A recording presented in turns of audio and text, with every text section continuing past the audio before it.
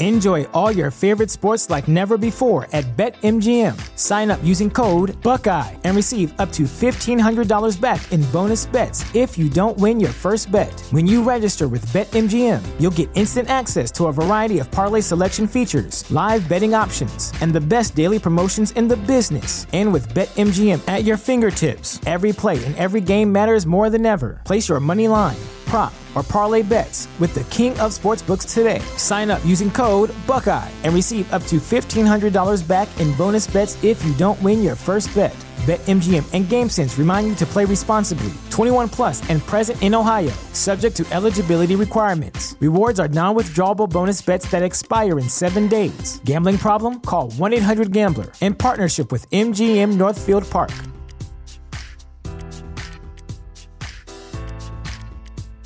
This is the story of the one. As head of maintenance at a concert hall, he knows the show must always go on. That's why he works behind the scenes, ensuring every light is working, the HVAC is humming, and his facility shines. With Grainger's supplies and solutions for every challenge he faces, plus 24/7 customer support, his venue never misses a beat. Call quickgrainger.com or just stop by. Grainger, for the ones who get it done.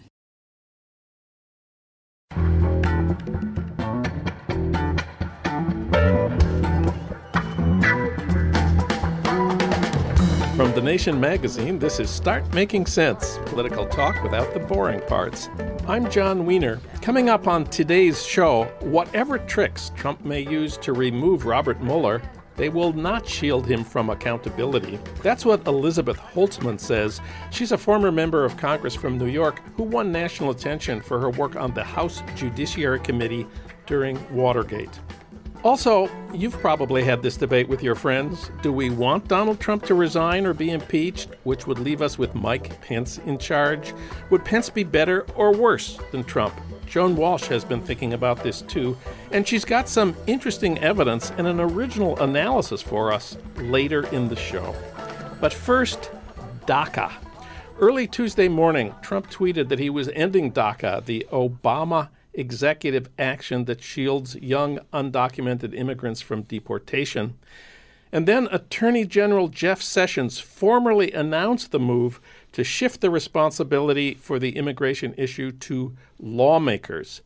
DACA, quote, is being rescinded, Sessions told reporters, calling the program, quote, an open-ended circumvention of immigration laws and an unconstitutional use of executive authority.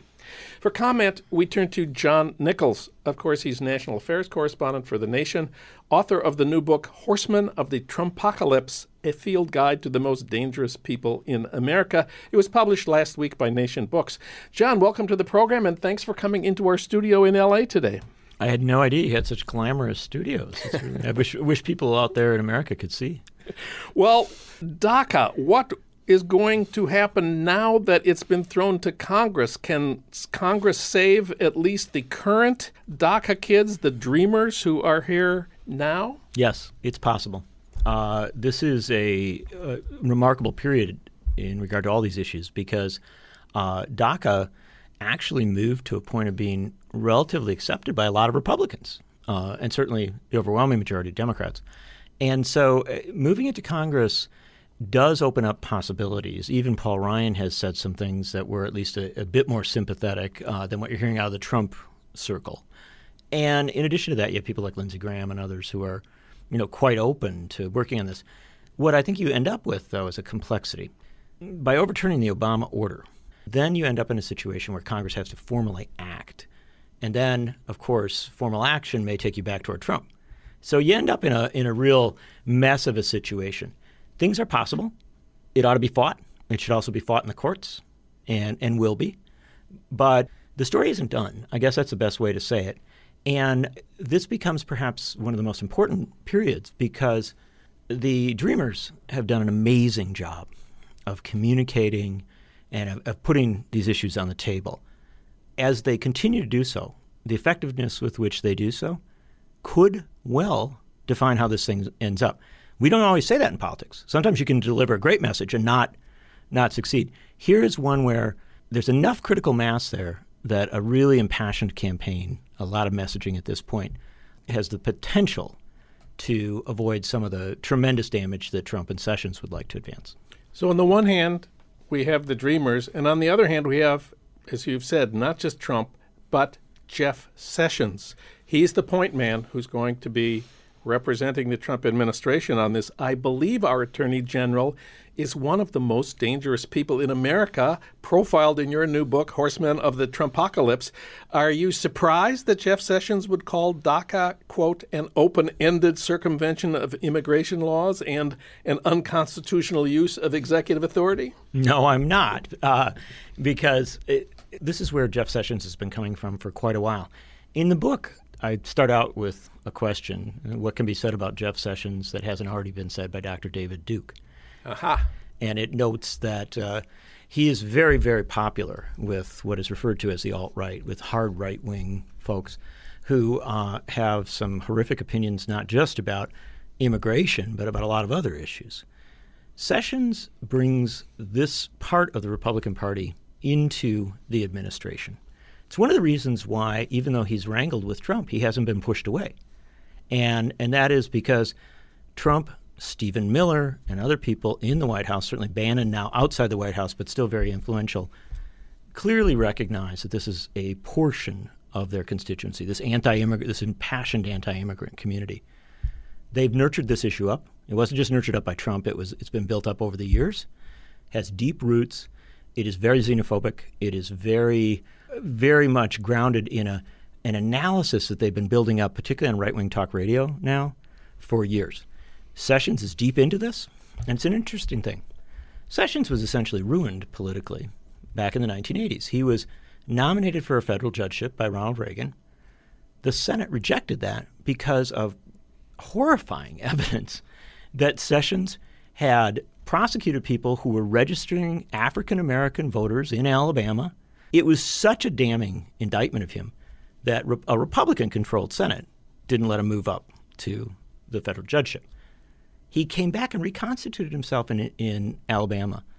He softened some of his rhetoric and some of his style on race issues, although in the book I detail that there are many people who have watched him over the years who are still completely skeptical of him and deeply troubled by him. But it's interesting because at that point he pivoted into immigration issues. And for the better part of 20 years, he's been a virulent, almost unimaginably outspoken foe of immigrant rights. And when he endorsed Trump for president, the first senator to endorse Trump for president, that was a critical step because it brought a sector of the hard right into alignment with Trump. And the bridge person there being Stephen Mueller, a longtime Sessions aide who was on the Trump campaign, now is in the Trump White House. All I'm going to say is there's no surprise here at all. The fact that he is out front central on DACA is an extension of where he's been at for a very, very long time. And people need to understand that because they need to understand that Jeff Sessions is always about vilifying some group. That's how he plays politics. And I would argue, you do correctly point out that I say he's one of the most dangerous people in America. I would really argue that at the Department of Justice, having somebody like this in charge very possibly makes him the top contestant for the most dangerous person in America title. You mentioned Paul Ryan, Speaker of the House, Congressman from Wisconsin. He is one of the most dangerous people in America profiled in your new book, Horsemen of the Trumpocalypse. I was a little surprised to see that he has supported the Dreamers in the past and today said that he has the energy to try to work out a congressional resolution that would permit the current Dreamers holding DACA status to maintain that status and avoid deportation when Trump ends this program. Why is Paul Ryan good on DACA? Well, we'll see how good he is. Paul Ryan often says a lot of somewhat appealing things, and then when you get down into the details, it can be very unsettling. This is one of the things I go back with him again and again on. Paul Ryan is somebody who, in my view, was more responsible for Trump becoming president than anybody else. Paul Ryan did something during the campaign. He would say when Trump did something horrible, well, I wouldn't say it that way, which is, what does that mean, right? But then he'd also say sometimes, I disagree with Trump. I'm not where Trump is on this issue. But he would always cap the conversation by saying, however, if he's the party's nominee, I'll support him. Similarly, since Trump became president, he has occasionally wrangled with Trump. They've had occasional minor differences. And yet, at the end of the day, he always says, well, but, we can work with him. He's a Republican president. It's better to have him than the alternatives. The end result is that Paul Ryan has defined out the definition of the Republican Party as a, very, I think he's extremely right-wing, but as somebody who's treated as kind of the mainstream of the current Republican Party, he's extended the definition out to include Donald Trump and even Jeff Sessions. Yeah. And so when he says good things, the next question is, will he do good things? Because he seems to be very, very concerned about his own image, and it's how much of that energy he'll expend. If he tries to do something, it's got to be good enough, strong enough that the Democrats would be supportive, right? At least what you've described, and probably more. But he will have some parts of his own caucus resisting him. It's a question of how Trump relates to it all. And so I would say that this is another challenge put on Paul Ryan's lap. And the fact of the matter is that during the Trump presidency so far, when he's faced challenges like healthcare and other issues, he frankly hasn't done very well. And so for the Dreamers, again, I would suggest grassroots mobilization, communication, activism, building out alliances is more important than counting on Paul Ryan. Okay. You've convinced me.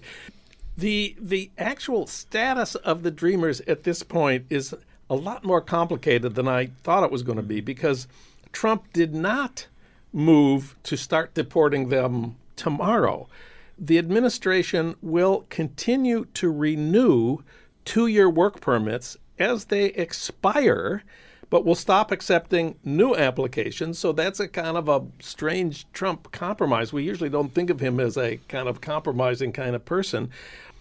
And under the administration plan, none of this is going to happen until March 6th, which is, 6 months away. After March 6th, several thousand people a week will begin losing their legal right to work in the United States. And the program will be fully phased out under Trump's new executive order in March 2020. Congress could change this. It's interesting that Trump somehow wanted to kind of split the difference here between his base, whom he promised he would get rid of DACA, and his more recent statement that, these kids are great. Yeah, I think that this is one of the complexities with Donald Trump. You cannot look at Donald Trump simply as Donald Trump.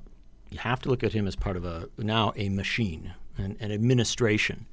And there are moving parts in that machine. There are clearly some people in the administration who literally are saying, why would you do this? What is the point of this? What value comes from it? There are other people who say this is what put us in at least the Republican nomination and becomes central to our politics. And so sometimes they're unexpected, the way the coalitions line up and who ends up where. Political people versus family members. It's possible that Trump might have avoided this issue if he was in the circle of certain folks within the administration. But Jeff Sessions didn't get forced to do that press conference. Jeff Sessions has made this stuff central to his Senate career and to his tenure at Department of Justice. Stephen Miller, who I keep reminding people is still in the White House. And, look, Bannon left, but I think Bannon's a strategist. He left to do other things probably related to the administration. Gorka left because Gorka really needed to go. But Miller's still there, and Miller is the deepest connection to Sessions. He's a longtime Sessions aide. He's also somebody who, by all accounts, from a very young age, has really, really believed in this stuff and this immigrant bashing, this immigrant criticism. And so I think that they got the upper hand. But even Trump realized it's not. This is shaky stuff, and where I suspect we end up with is much of the action moving to Congress, and the possibility that some compromise is worked out. But I would be really careful about that word compromise, and even in what Trump's talking about here. Look, these are human beings. To make their circumstance so uncertain and to have these weird, like this date, everything could change. That date, everything could change.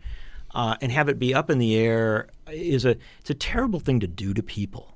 And I think that there needs to be a resolution. But if that resolution is some sort of compromise, I would just warn that Bruce Cockburn had a pretty good line in one of his songs. The trouble is with normal is it always gets worse. When the Trump administration starts with compromises on, how people are treated as regards whether they can stay in the country or not, whether they can work, all these issues, you have to keep an eye on the possibility that for political reasons, among others, they go to a very draconian place. John Nichols, his new book is Horsemen of the Trumpocalypse, a field guide to the most dangerous people in America. John, thanks for coming in today. It's an honor to be with you.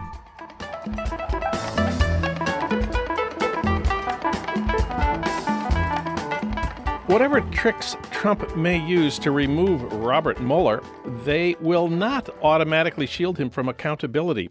That's what Elizabeth Holtzman says. She's a former member of Congress from New York who won national attention for her work on the House Judiciary Committee during Watergate. She was subsequently elected District Attorney of Kings County, which is Brooklyn. She's a Harvard Law graduate, author of the book The Impeachment of George W. Bush, A Practical Guide for Concerned Citizens, and she's a contributor to The Nation magazine. It's an honor and a pleasure to say, Elizabeth Holtzman, welcome to the program. Thank you so much for saying that, John. It's a pleasure to be on your program. Well, we've worried for a long time that Trump could fire Special Counsel Robert Mueller, or he could pardon everyone being investigated by Mueller, which would end those investigations. But now we have news that Mueller has teamed up with the Attorney General of New York State, Eric Schneiderman, on their investigation into Paul Manafort and his financial transactions, and that Mueller and Schneiderman have shared information and discussed legal strategy. What is the significance of this cooperation in view of our concerns about Trump firing Mueller or pardoning his targets? Well, I think it shows several things. It shows, first of all, that Mueller is a very smart prosecutor because he's saving resources or taking advantage of the work of other prosecutors. But it also shows that Mueller is a very smart fellow, not only with regard to how to prosecute a case, but how to deal with the what you might want to call outside interference. It wasn't too long ago that President Trump said he had complete pardon power. It's not at all clear that what he meant by this. Was he trying to send a signal to people who were about to testify, his son and some other campaign associates who were going to testify before Congress? Was he sending them a signal to stonewall? Was he sending the signal that he could pardon them and they wouldn't have to tell the truth? It's unclear what that was about, but there's no question that as a result of that statement by President Trump that his pardon powers were complete, that people became extremely concerned that Trump himself would issue pardons to himself and to all his associates in connection with the Russia investigation. So Mueller, whether he intended it or not, is sending a very strong signal to people who are subjects or targets of the investigation into possible collusion between the Trump campaign and Russia. And the message is the president can't exonerate you just by a pardon because the president's power to pardon is limited to federal offenses, and it does not cover state offenses. So what Mueller is saying is, yes, Mr. Manafort, maybe President Trump will pardon you, but that's not going to get you off the hook because you can be theoretically be prosecuted under state laws. And by the way, looking for a state pardon, the Trump associates would have to be looking to Governor Andrew Cuomo for a pardon, and the likelihood that he would grant one is probably 0 to minus. Okay. So the feds can prosecute some crimes that state attorney generals can't, of course. Correct. Starting with crimes committed outside the state of New York, what else can Mueller investigate that New York State Attorney General Schneiderman cannot investigate? Well, Mueller can investigate the firing of Comey, for example. For example. That's a federal, that was the firing of a federal official and an obstruction of justice, potentially. That's something that Eric Schneiderman wouldn't have the jurisdiction to investigate. On the other hand, it may be that Eric Schneiderman's investigations into financial activities by Mr. Manafort could lay the basis for prosecution of Mr. Manafort on state charges, but that might be sufficient to get Mr. Manafort to talk about what he knows about the Trump campaign, Trump himself, and collusion with Russia. Even if the state charges, assuming there is a basis for them, don't relate to any federal offense, they could become a basis for putting pressure on Trump campaign officials to cooperate with law enforcement authorities. You mentioned Trump's firing of FBI Director Comey as a potential obstruction of justice. The Wall Street Journal is reporting that Trump's lawyers have filed papers arguing that the president has the authority to hire and fire, and therefore it could not be an obstruction of justice for the president to fire the director of the FBI. You're a former prosecutor. Could that be correct? Well, I think the intent is going to be critical in that matter. I mean, an obstruction of justice requires a corrupt intent, and if the purpose of the firing is to stop an investigation, then that corrupt intent may well exist, and that may be a basis for the prosecution. In addition, and this is very important, even though the president may have the full authority to hire and fire anybody, if he's doing it for the purpose of obstructing an investigation, that becomes an impeachable offense. Remember, one of the grounds for the impeachment of Richard Nixon, the vote for impeachment by the House Judiciary Committee, was Nixon's firing or causing the firing of the special prosecutor, Archibald Cox, who was closing in on him, wanted White House tapes that could reveal whether Nixon himself was involved in the cover-up. So, yes, Mr. Nixon may have had full authority, constitutional authority. I'm not conceding that, but let's even assume he did. That was a basis for the vote for impeachment. So, just claiming that the president has constitutional powers to act doesn't mean that his use of those powers can't be an abuse of power.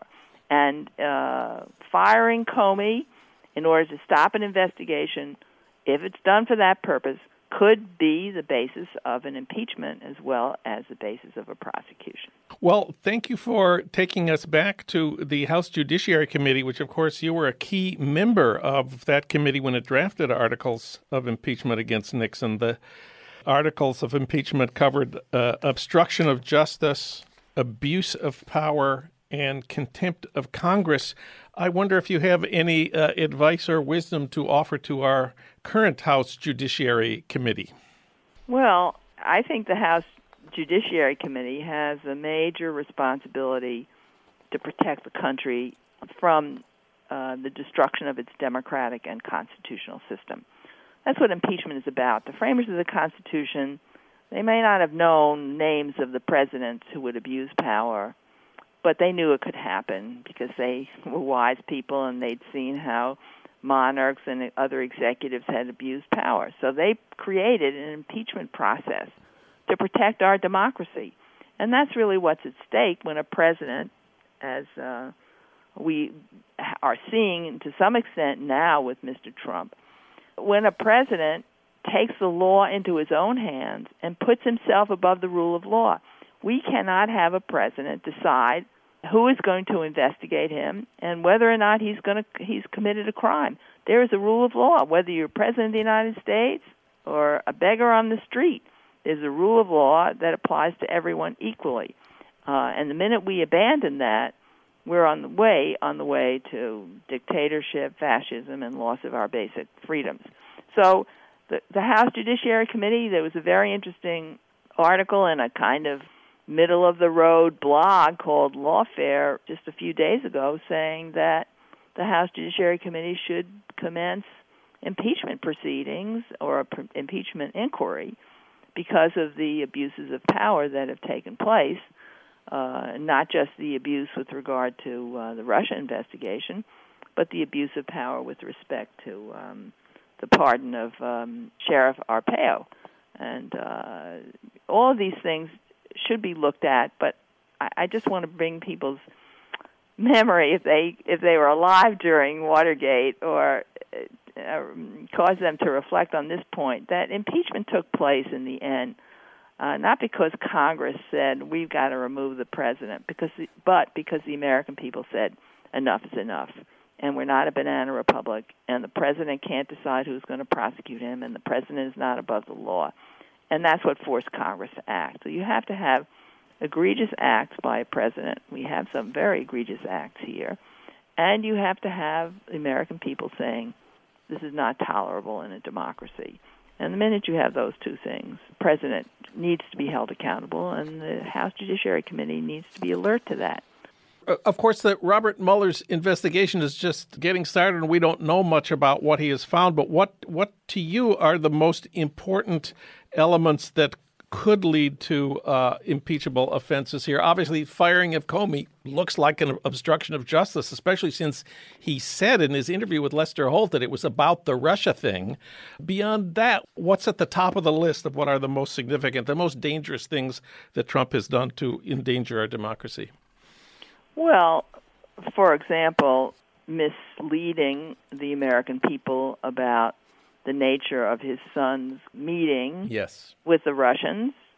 Rather than making a clean breast of it and telling what happened, he played a key role in trying to mislead the American people. I think the efforts to stymie the Mueller investigation are also very serious. For example, the efforts, and we don't know whether this is really, where it's speculative, really what was behind what was in Trump's mind, but all the attacks on Attorney General Sessions, were those attacks designed to get Sessions to resign and allow Trump to appoint a new Attorney General who could remove Mueller? We don't know that, but that needs to be looked at, because that could be grounds for possible obstruction of justice or impeachment. So those are, I would say, very serious things. And the attacks on Mueller himself, saying that the Russia investigation is a hoax, it's fake news. I mean, we have one of the most highly respected law enforcement officials in the country who's assembled a team of highly respected prosecutors to look into this, and to call it a hoax, fake news, witch hunt, and so forth, it just flies in the face of reality, and is an attempt to undermine the investigation, which is not what a president should be doing, and he's treading on very dangerous grounds, Mr. Trump, by emulating Richard Nixon. Elizabeth Holtzman, you can read her article, Trump Messes with the Russia Investigation at His Own Peril, at thenation.com. Elizabeth Holtzman, thank you so much for talking with us today. Thank you.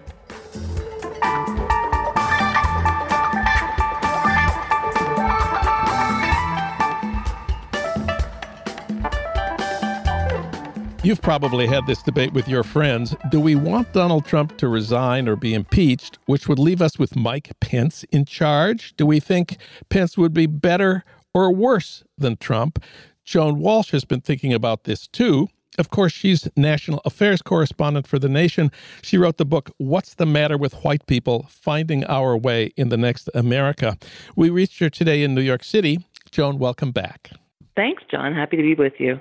Well, remind us what each side says in this debate about who is worse and who it would be easier for us to defeat.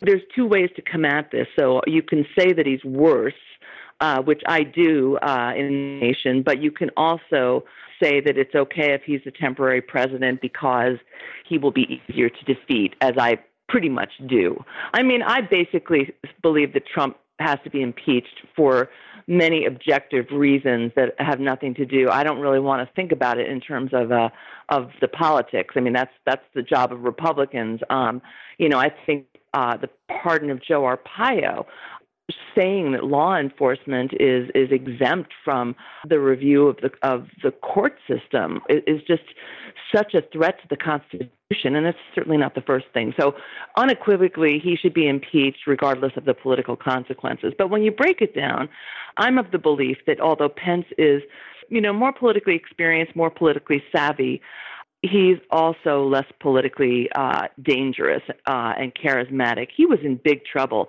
when Trump picked him to be his running mate. Remember, he was behind in the polls, running for re-election.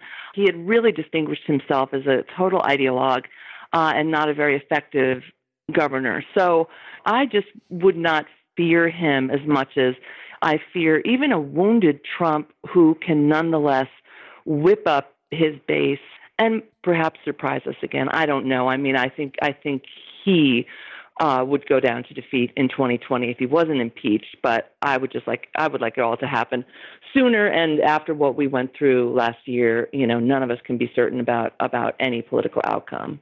Well, the great thing about your piece on Is Pence Worse in The Nation is you don't focus on the abstract issues. You've brought some actual evidence to bear on this question by looking at what Pence says about why he supports Trump's call to keep Confederates' monuments standing.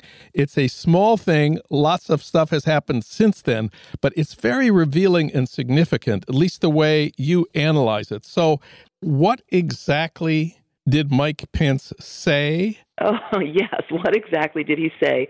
He said, when I walked back in 2010 across the Edmund Pettus Bridge with John Lewis arm in arm, and we remembered Bloody Sunday and the extraordinary progress of the civil rights movement, I can't help but think that rather than pulling down monuments, as some are wont to do, rather than tearing down monuments that have graced our cities all over this country for years, we ought to be building more monuments. So, Mike Pence walked with John Lewis. Arm in arm. And isn't that a good thing? Doesn't that mean we would prefer him as president to Donald Trump?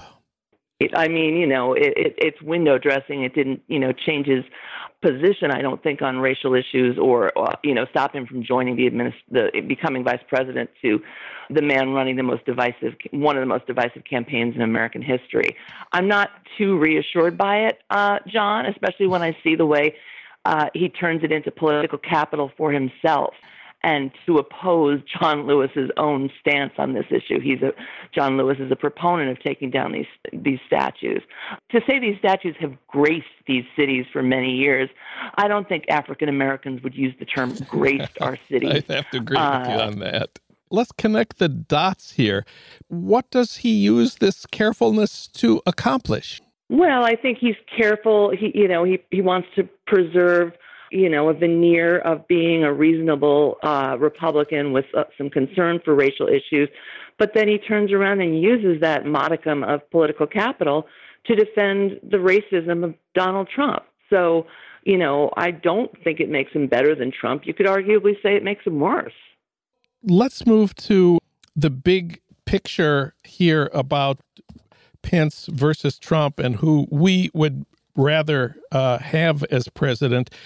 People say, a lot of my friends say, Pence would be more effective as president in achieving the Republican goals. Certainly, the Koch brothers thought so. Jane Mayer of The New Yorker said on this podcast that Pence was the number one choice of the Koch brothers, who, as we know, didn't want Trump. They thought Pence would be more effective in getting the traditional Republican agenda through the Republican Congress. As you have said, he would also be easier to defeat. You pointed out that in Indiana, where he was running for re-election for governor when Trump tapped him to be vice presidential candidate, we saw headlines like, this one is from Politico, Trump flirts with unpopular Pence. Some home state Republicans would be glad to see the Indiana governor abandon his re-election bid for a VP slot. So how do we balance these two things? I just don't see how he's more effective than Trump when Trump really made him his point person on Obamacare, ACA repeal and quote, replace. He couldn't get it done. I don't know that he would have, he'll probably be his point person on tax reform because he's more knowledgeable and he certainly knows the House better and to some extent the Senate as well. But another problem, it's not merely Pence or Trump's lack of dexterity, legislative dexterity, it's also that the Republican Party is no longer a governing party. It can't be taken seriously. The splits within the party are almost as big as splits between them and the Democratic Party. You know, there's still a core, not nearly enough, but there are still Republican senators and House members who see a role for government, to help in the provision of health care, who did not want to see Medicare slashed, either the ACA expansion or the longer term slashing of the core program that was proposed. You know, I think there will be similar differences in tax reform. So he's failed as well as Trump. I think that's quite a good argument. Joan Walsh, her piece, Why Mike Pence is Worse Than Donald Trump, appears at thenation.com. Thank you, Joan. Thank you, John. Talk to you soon.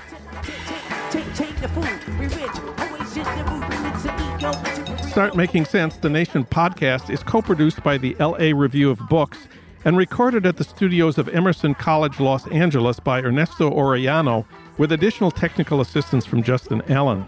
Alan Minsky is our senior producer. Frank Reynolds is our executive producer. Annie Shields is our engagement editor. Katrina vanden Heuvel is editor and publisher of The Nation. Our theme music is from Barcelona Afrobeat, licensed by Creative Commons. Find out more about Start Making Sense at thenation.com and subscribe to Start Making Sense wherever you get your podcasts, at SoundCloud, Stitcher, or iTunes. I'm John Wiener. Thanks for listening.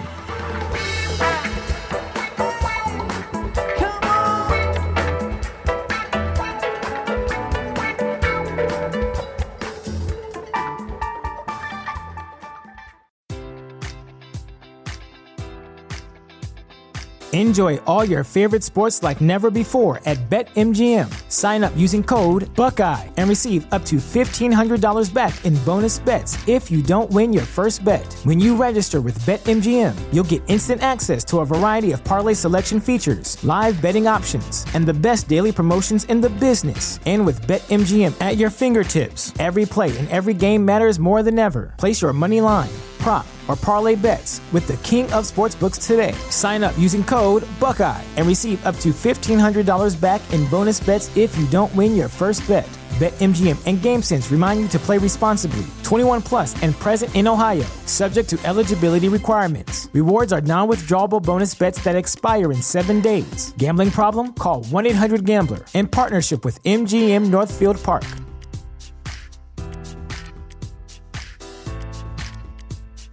Want to get smarter about investing? Then tune in to the Capital Ideas podcast from Capital Group, home of American Funds Distributors, Inc., one of the world's leading asset managers. Each week, we bring you stock market outlooks, macroeconomic updates, and investment strategies that can help you succeed. Learn from portfolio managers with decades of experience about how they navigate uncertain markets. Prepare to be engaged, enlightened, and entertained by listening to the Capital Ideas podcast today.